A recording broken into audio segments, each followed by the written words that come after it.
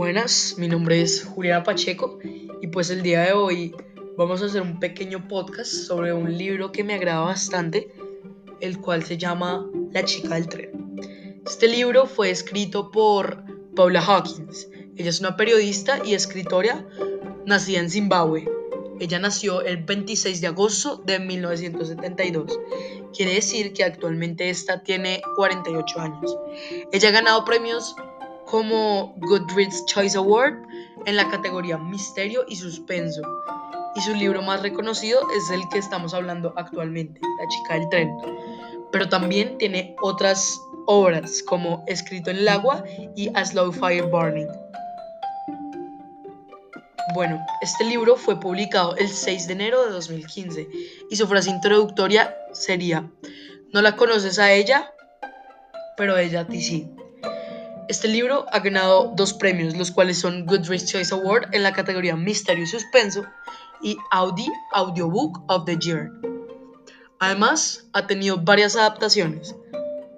El libro originalmente se llama The Girl on the Train, pero una de sus adaptaciones es La chica del tren, que es este libro traducido al español, y una película que es The Girl on the Train, o Mira es la chica del tren. Los géneros que envuelve esta novela son novela, ficción, thriller y suspenso. Y en cada palabra escrita en este libro puedes sentir cada uno de estos géneros, ya que es una obra bastante emocionante, la cual te lleva a querer leer cada vez más y más y más cada página. No está de más decir que este libro cuenta con 493 páginas y cada una de ellas enamora a sus lectores y periódicos, y esto los lleva a dejar comentarios como los siguientes en las redes sociales. Créete lo que dice la publicidad, nos dice un lector en Amazon. Se ha adueñado totalmente de mi vida, nos dice un lector en Twitter. Algo nunca visto, este libro vuela de las librerías, nos dice un sector del periódico The Wall Street Journal. Y por último, mi voto al mejor narrador engañoso del año es para La chica del tren, nos dice un fragmento del periódico The Times. Además de estas reseñas, su calificación en la famosísima plataforma de muchos usos, Google, es de 4,5 estrellas con un máximo de 5. Bueno, este libro a simple vista trata de una chica que perdió a su esposo en un accidente de tráfico y esto le causó un aborto, lo cual le causa mucho dolor y se vuelve dependiente del alcohol. Entonces cada que sale en el tren para su trabajo, analiza una pareja que desde su puesto del tren parece ser perfecta, pero un día desde ese mismo puesto se vuelve testigo de un acto deplorable. Bueno, este libro en el año actual, la compañía de Netflix decidió hacerle una adaptación a este interesante libro, la cual fue dirigida por Ribu Dasgupta, quien mismo adaptó el libro para crear el guión. Esta película tiene una duración de 2 horas y nos muestra detalladamente cada hecho que Paula Hawkins nos relata en su libro página por página. Bueno, ahora vamos a hacer una profundización en la historia de este libro. Entonces, pues esta historia gira en torno a nuestro personaje principal, claramente, que se llama Rachel. Rachel, en el libro podemos ver cómo su vida va decayendo gracias al alcoholismo, el cual hizo que su matrimonio fracasara, perdiera su trabajo y hasta su hogar. Entonces, pues Raquel cada mañana toma un tren que se dirige a Londres. Durante una parte del trayecto, este tren se detiene y ella logra ver desde la ventana una de sus casas favoritas, en donde vive una pareja. Esta pareja casualmente vive 4 casas al lado de donde ella solía vivir con su anterior esposo, quien ahora está casado nuevamente con una mujer que se nombra Ana. Bueno, Rachel dentro de su cabeza les inventa toda una vida a esta pareja que logra ver desde la ventana del tren. Esta vida que les inventa incluye nombres, trabajos y relaciones personales. Bueno, todo iba muy muy bien hasta que cierto día la chica que Rachel lograba ver desde la ventana desaparece. No pasa mucho tiempo hasta que la mujer que Rachel veía desde su ventana con su esposo descubriera que se llamaba Megan y en este mismo momento estaba muerta. Todo eso pasa el mismo día en el que Rachel despierta con un golpe en la cabeza sin saber qué fue lo que pasó. En este momento la historia se torna un poco confusa, pero es cuestión de seguir leyendo para que le encontremos el hilo a todo lo que está pasando en la historia. Es una historia bastante interesante y que nos llena bastante de emoción. Bueno, entonces la pareja que Rachel lograba ver cada mañana desde el tren puede que no sea tan perfecta como Rachel creía y que tengan unos cuantos secretillos por ahí ocultos. Más allá de la imaginación que Rachel tenía.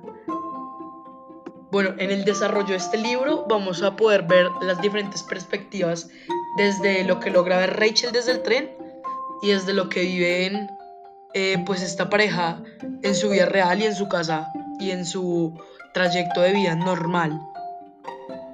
Pero siempre, siempre en toda la historia Rachel es el centro principal, mostrando cómo su vida se vuelve un desastre por el alcohol, ya que constantemente tomaba y después de tomar olvidaba las cosas que hacía durante el estado de ebriedad, lo cual le dolía bastante debido a que ella pues claramente no podía arrepentirse de lo que había hecho porque realmente no sabía qué había hecho. Entonces pues por esto desarrolla una gran obsesión por resolver qué le pasó a la chica que ella veía desde su tren, que ahora mismo sabe que se llama Megan.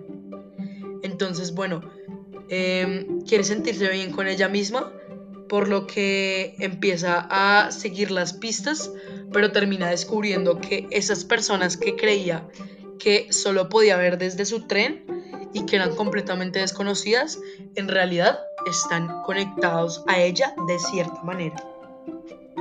Entonces es aquí donde tenemos que tener todos los personajes claros y toda la historia clara. Entonces, bueno, durante la historia veremos cómo Rachel intenta descubrir quién fue el asesino de Megan, ya que sus sospechas recaen en el esposo de Megan, quien era celoso y propensaba a la violencia. Rachel un día se dio cuenta que Megan se estaba besando con otra persona, quien era su terapeuta, pero el terapeuta y Megan se negaban a tener relaciones. O incluso Rachel misma se negaba rotundamente a que Megan pudiera estar dañando su supuesto matrimonio perfecto, siéndole infiel a su perfecto esposo, entre comillas. Bueno, este día a Rachel se le venían bastantes imágenes a su cabeza sobre el día del asesinato, pero no podía descifrar nada, ya que, como siempre, se encontraba en estado pues de ebriedad. Entonces, pues bueno, en este punto yo los quiero invitar a que con los datos que yo he dado y con la historia que he venido contando, pues tengamos bastante claros los personajes y empecemos a deducir. No contaré la parte final de la historia para que todos podamos deducir. Entonces, en este punto de la historia, ¿quién piensan que puede ser el asesino de Megan? A lo mejor puede ser su esposo, a lo mejor puede ser la misma Rachel, a lo mejor puede ser su terapeuta, o a lo mejor puede ser alguien que ninguno de nosotros nos esperamos. Alguien muy, muy inesperado. Bueno, entonces procedo a dar unas cuantas recomendaciones sobre este libro. Entonces, bueno, tanto la película como el libro son bastante, bastante explícitos y también con contenido un poquito subido de tono. Entonces, por ende, yo lo recomendaría para jóvenes que les gusta el suspenso y los crímenes. Yo la verdad no lo encuentro muy recomendable para niños, ya que es muy extenso y no tiene absolutamente nada de gráficos, así que ellos lo pueden encontrar aburridor y este podría generarles repelo a la hora de leer. teniendo en cuenta que también es un contenido subido de tono para su edad, y si lo llegasen a leer, debería ser responsabilidad de sus padres estar con ellos y acompañarlos en todo su proceso de lectura. Entonces, pues, bueno, sus padres deberán acompañarlos en su proceso de lectura. Yo lo estoy haciendo acá muy claro. Pero repito, yo considero que es muy interesante para los jóvenes y adultos a los cuales les interesa los crímenes de suspenso, el suspenso y las historias que suenan bastante fáciles de creer, pero que a la vez logran confundir un poco nuestra cabeza y hacernos crear un montón de escenarios. Y pues eso es lo divertido de la lectura, que nos lleve a diferentes mundos y que nos logre transportar, y que más que todo este libro que nos ayuda a crear bastantes escenarios. Entonces, pues bueno, recordarles, mi nombre es Juliana Pacheco, fue un placer profundizarles más sobre esta interesante historia. Y pues nada, hasta luego.